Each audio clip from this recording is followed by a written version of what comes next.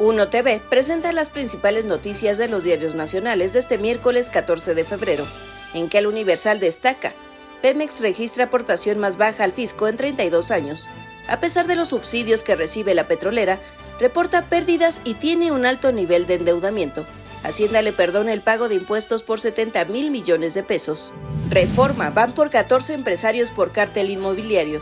Atribuye Fiscalía de la Ciudad de México delito de asociación delictuosa. Escala imputaciones el fiscal que acusa de enriquecimiento ilícito de panistas. Milenio Diario, el crimen intimida en 3 estados. Andrés Manuel López Obrador ve paz y City riesgo alto. De los recados se pasó a los levantones para bajar aspirantes a cargos municipales. Blanco olvidado en protocolos de seguridad de consejeros y gobierno. El Sol de México domina Amazon y Mercado Libre. COFECE señala falta de competencia. Una resolución preliminar indica que ambos tienen la capacidad para imponer precios. Excelsior, Movimiento Ciudadano suma sus votos a reformas del Ejecutivo. Anticipa pequeños ajustes. La bancada mesista en el Senado está dispuesta a aprobar sin regateos 11 de las 20 iniciativas presidenciales, afirma su coordinador Clemente Castañeda.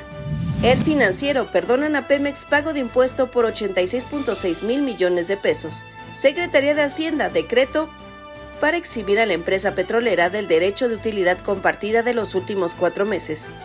Finalmente, El Economista, Secretaría de Hacienda y Crédito Público lanza otro salvavidas a Pemex. Le condona 4 meses de pago. Se calcula que dejó de entregar al fisco 4,100 millones de dólares. Mi nombre es Diana Ramos y los espero mañana con más información en Las de Hoy.